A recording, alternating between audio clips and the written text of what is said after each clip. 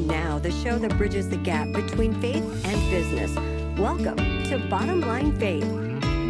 On today's show, David Hazelton, Senior Partner at Latham & Watkins, LLP.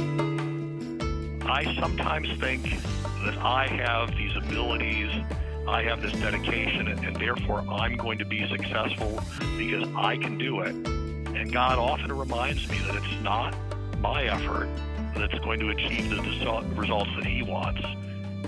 It's going to be Him working through me.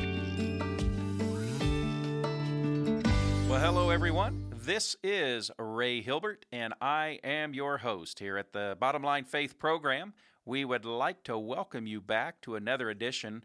I am really excited to talk with our guest today. I am speaking with David Hazelton. He is a partner in a law firm in the Washington, D.C. area with the office of Latham & Watkins, and he specializes in government contract litigation and transactions and counsels his clients on how to handle their legal affairs when it comes to government affairs. And David, thank you for joining the program here at Bottom Line Faith. Well, hi, Ray. I'm delighted to join you today. Well, we're going to get a chance in just a couple of moments, David, to talk about specifically faith, integration of faith, and how the Lord, really has called you into your career and integration of all that. But would you mind just taking just a couple of moments here, help us understand your area of expertise in your practice and what you do for your clients? Sure, I'll do my best, Ray. So I work with a large global law firm. We have well over 2,000 attorneys in over 30 cities around the world.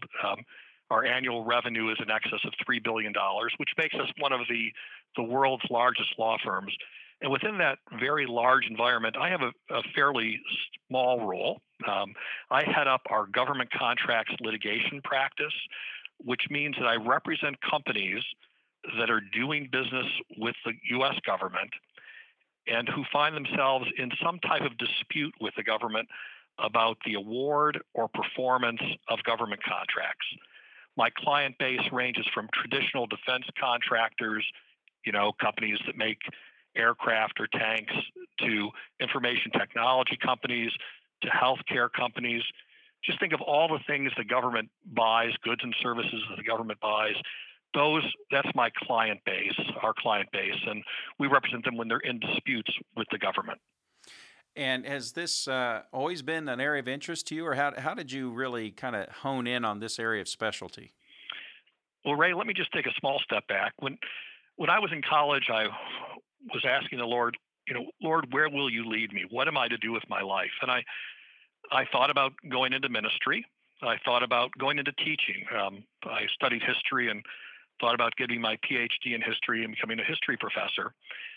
And I also prayerfully considered going into law. And I felt like, in the end, that God was leading me into this area for a couple of reasons. One is that I felt like He would be able to use my skill set in a way that would advance the kingdom in the world of law, and also that it would give me a platform to have an impact on the kingdom in church, in parachurch organizations. So as I prayerfully thought about what I would be doing, I felt that God was leading me into the practice of law. And for the last 30 plus years, I've been delighted to have the opportunity to serve God as a lawyer. I find this really interesting, and that's one of the things that we love to do here at Bottom Line Faith is kind of dig under the surface a little bit and find out how things came about, why things came about. So what was that process like for you, David? In that ministry, as traditional ministry is that's holy, right? I mean, that's what you're supposed to do. At least that's what I was always told.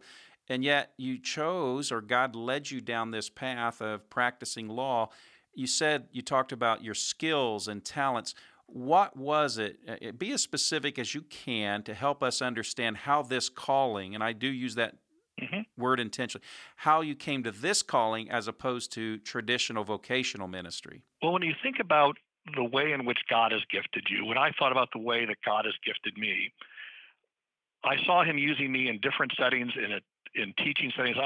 I'm a lawyer by day, but my passion, much of my activity is teaching Sunday school and leading several Bible studies during the course of the week.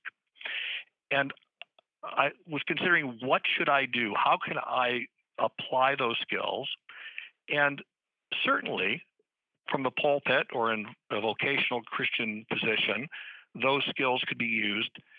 But I was persuaded, and I am persuaded, that when we bring those skills to bear in whatever environment, and for me, the legal environment, we can then use them to advance the kingdom. So I've always been a fairly clear thinker, a fairly logical thinker. I've always enjoyed discussing and addressing policy issues, whether they're theological or social policy issues. And as I thought through it, and as I sought the counsel of my pastor, those in leadership positions and InterVarsity Christian Fellowship, in which I was actively involved in college, it confirmed that God was leading me into the practice of law. Mm. Now, to be clear, I'm confident that God could have used me in any environment, and what he is looking for most is a willing heart, I believe, and willing to look to serve the kingdom wherever you're placed. And I really love that. So if we could just park here just for a moment, David, I'd really like to dig a little deeper. We hear this phrase, the kingdom. And in the context of this conversation, you're talking about, advancing the kingdom, bringing about the kingdom. From your perspective, from your experience, what does that look like in the context of practicing law? Because I'd love, I guess, some of our listeners would be curious. They could learn from that. What does that look like from your perspective? Sure. Let's start with what I think is a fundamental biblical truth, that work is good.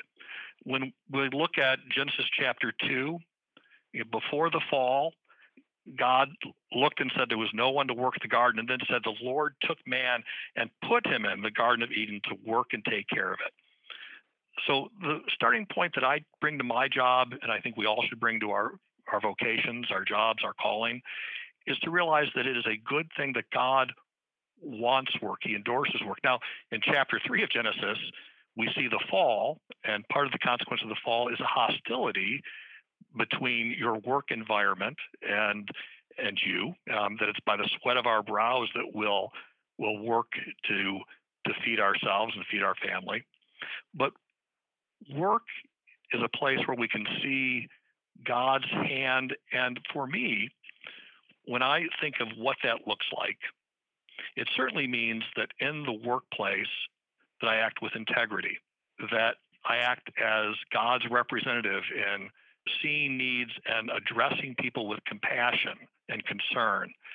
It means working hard, working with my whole heart, as if I were serving the Lord, because I am serving the Lord in the workplace. But let me take it a step further, Ray. For me, work and faith fit together and should fit together well. It's not as if my Christian faith is over here on one side of my life and work is distant away on another side of my life, that they should rightly work together.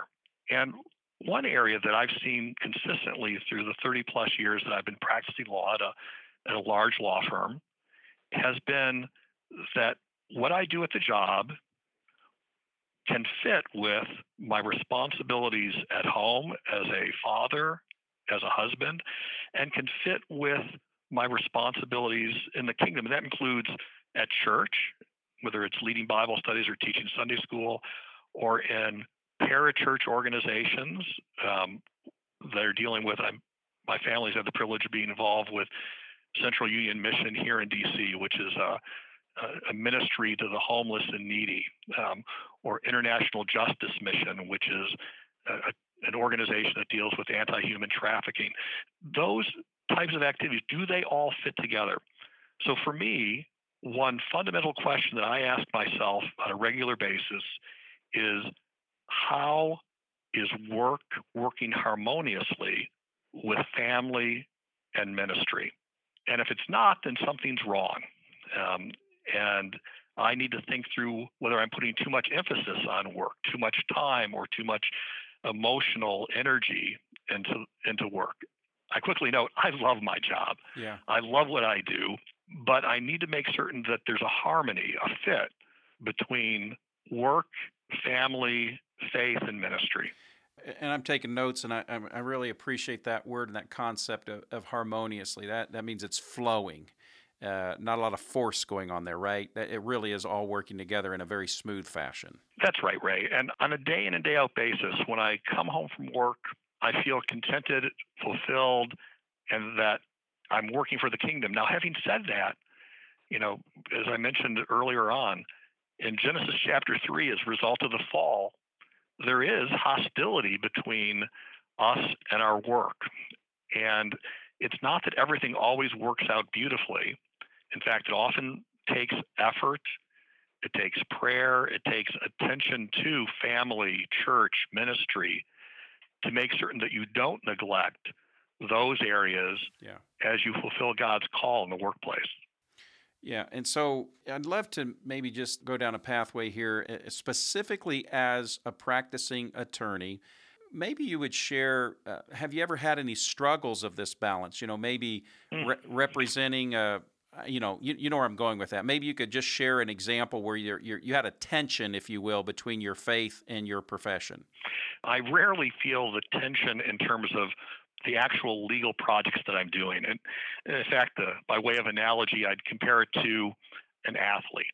If I were a basketball player and I was playing for some team, my job is to play as hard as I can, as well as I can, and try to win.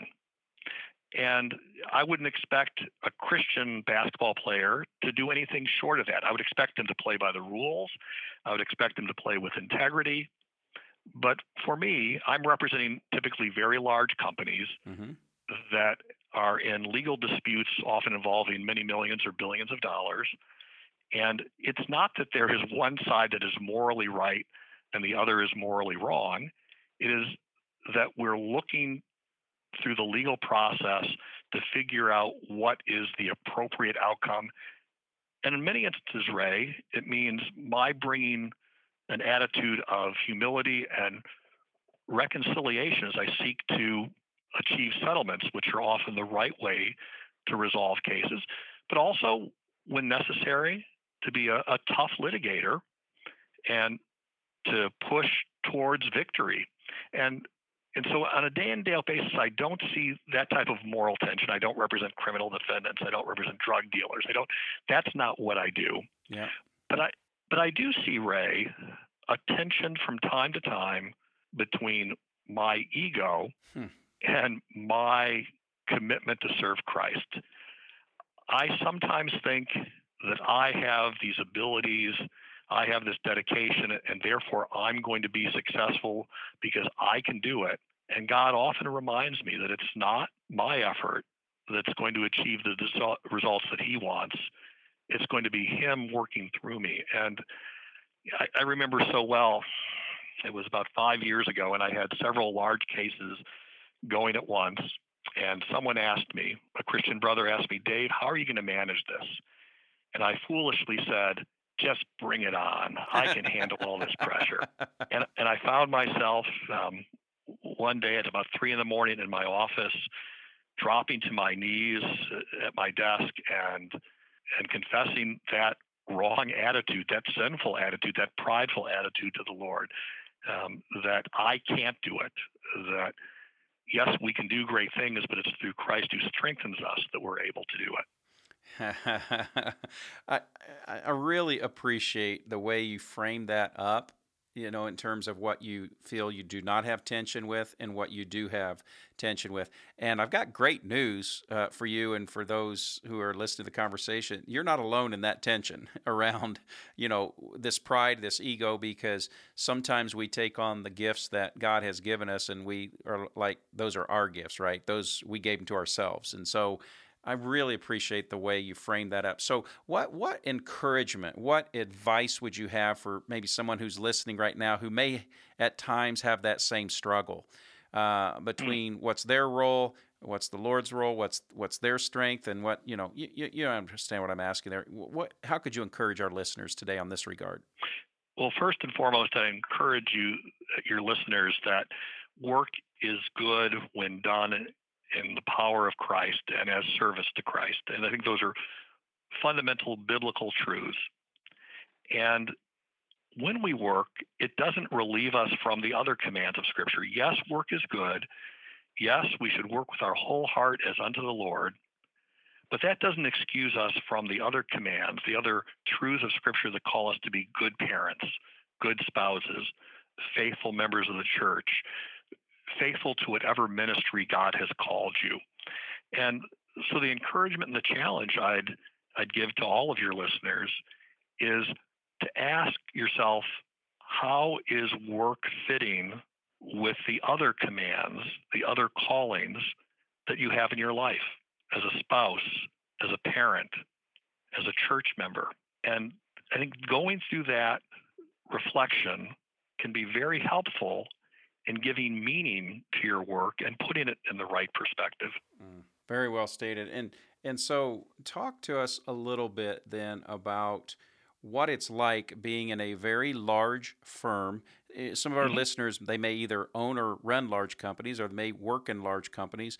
But for you, as a follower of Christ, certainly I would not expect all 2,000 of the fellow attorneys to share your worldview. What is that like for you, and how do you try to influence, or how do you try to, affect the culture there inside of your firm as it relates to your faith? First and foremost, we're all supposed to be salt and light in whatever environment God has put us. And one of the influences that I have here is by lifting up the conversation with the tone or substance of language in a conversation. If I can raise that up, I think I am being salt and light there. And frankly, because I've been here for more than 30 years and I'm a fairly senior partner in the firm, I can see how others adjust their speech, both the words they use and the points that they're trying to make when we're together. And we can raise that positive feeling. I find myself in a very comfortable relationship with staff, with non-attorneys, being able to ask them how they're doing. This morning, as I visited with our receptionist and asked, well, how was the Easter service? There's ways to, if you will, raise the Christian flag in the work environment. And then also, we've had the privilege now for more than 20 years to have a Bible study group here at the office that I've had the chance to lead, and to have a group of people who've expressed an interest, who've seen my life, and I pray have seen good things in the way in which I've reflected the truths of Scripture, have wanted to come and join together in a Bible study.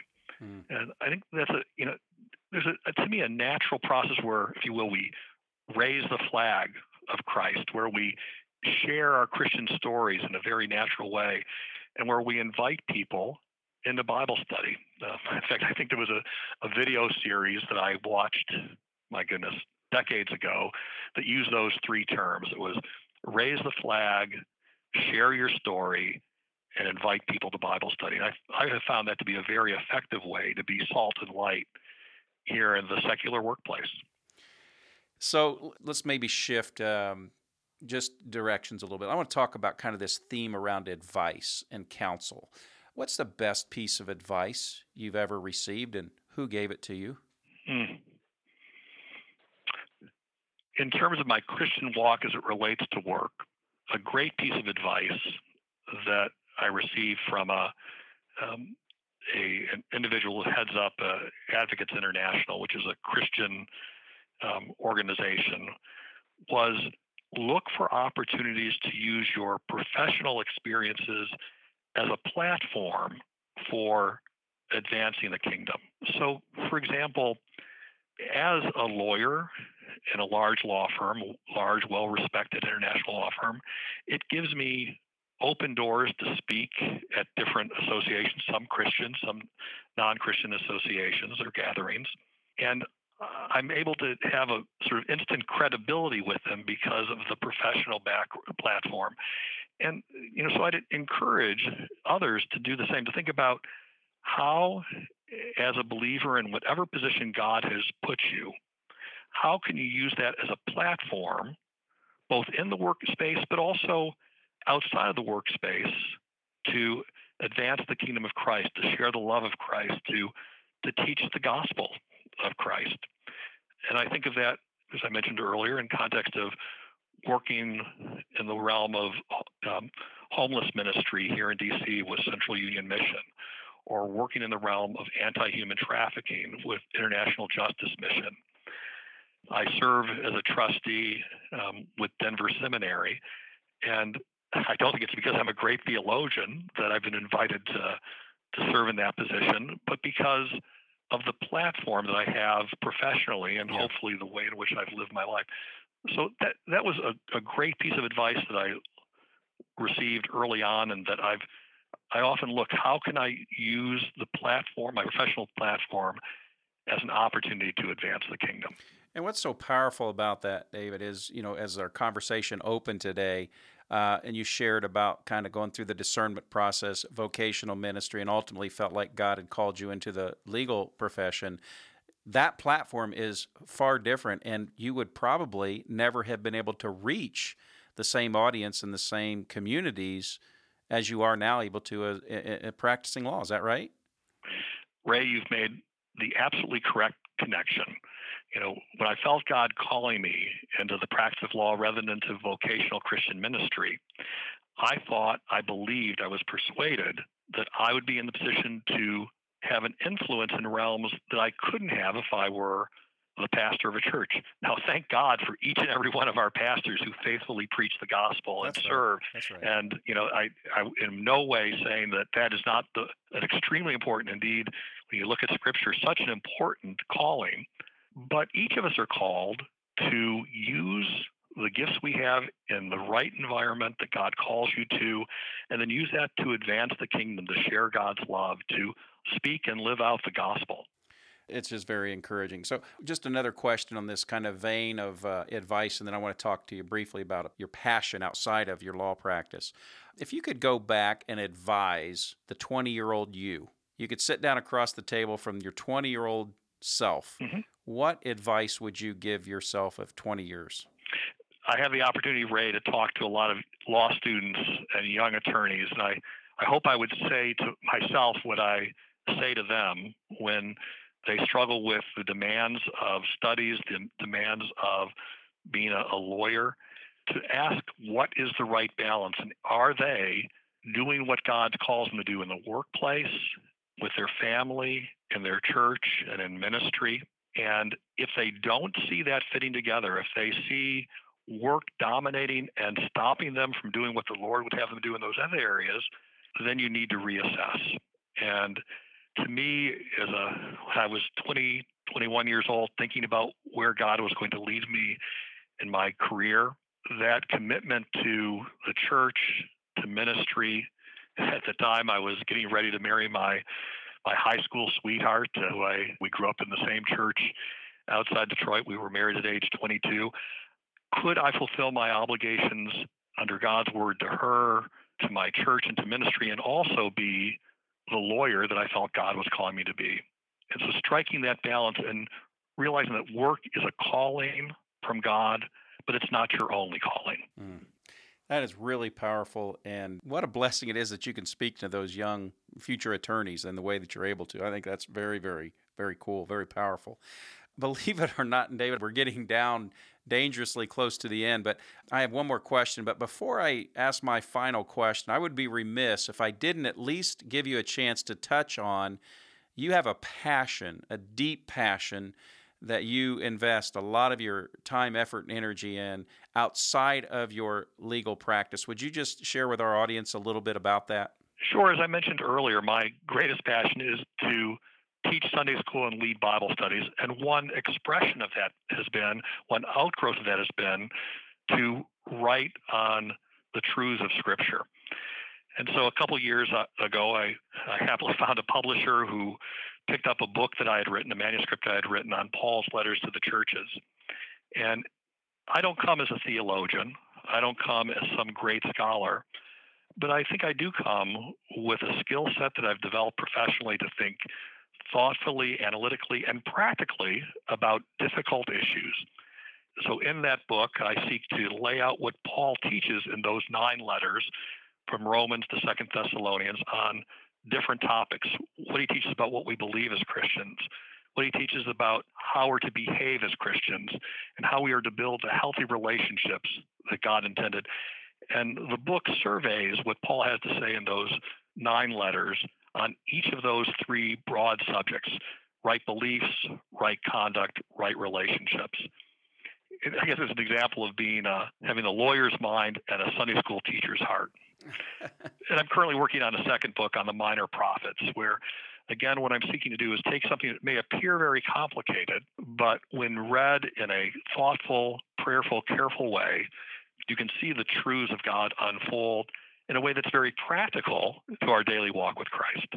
Well, as I'm listening to what you're describing there, Lee Strobel comes to mind, right? Investigative reporter, went out to disprove Christianity and became a converted believer because of the facts and the evidence. So it sounds like you're taking a very intellectual, practical approach to helping us understand the Scriptures. Would that be correct? The word I would use is logical rather than intellectual. I don't mean that we take flights of fancy into detailed theological propositions, but rather Paul wrote in a very practical way to real people with real problems, and he gave practical instructions on how we're to live our lives. And similarly, when we turn to the minor prophets, they dealt with real problems and what it meant to repent, what it meant to come back to the Lord, and how we see Christ in the minor prophets in a very practical way. Well, David, as we wind down, if someone wanted to be able to get a copy of your book, how would they do so? What's the exact title of it? And, like I said, how could they order a copy of the book? The title of the book is The Simplified Guide, Paul's Letter to the Churches, Paul's Letters to the Churches. And you can pick it up on Amazon. You can order it through your local bookstore. And it's intended for individual study, but also for small groups and Sunday school classes as well. Well, fantastic. And when would you expect the next book on the minor prophets to be wrapped up? Well, I prayerfully hope that it will be within the next 12 months. Okay. It's a lot of work. I know they're a lot of work. It is. But it's also a lot of joy, right? Amen. So, David, we're down to really the last question. And our regular listeners know that this is always the last question that I ask in every interview.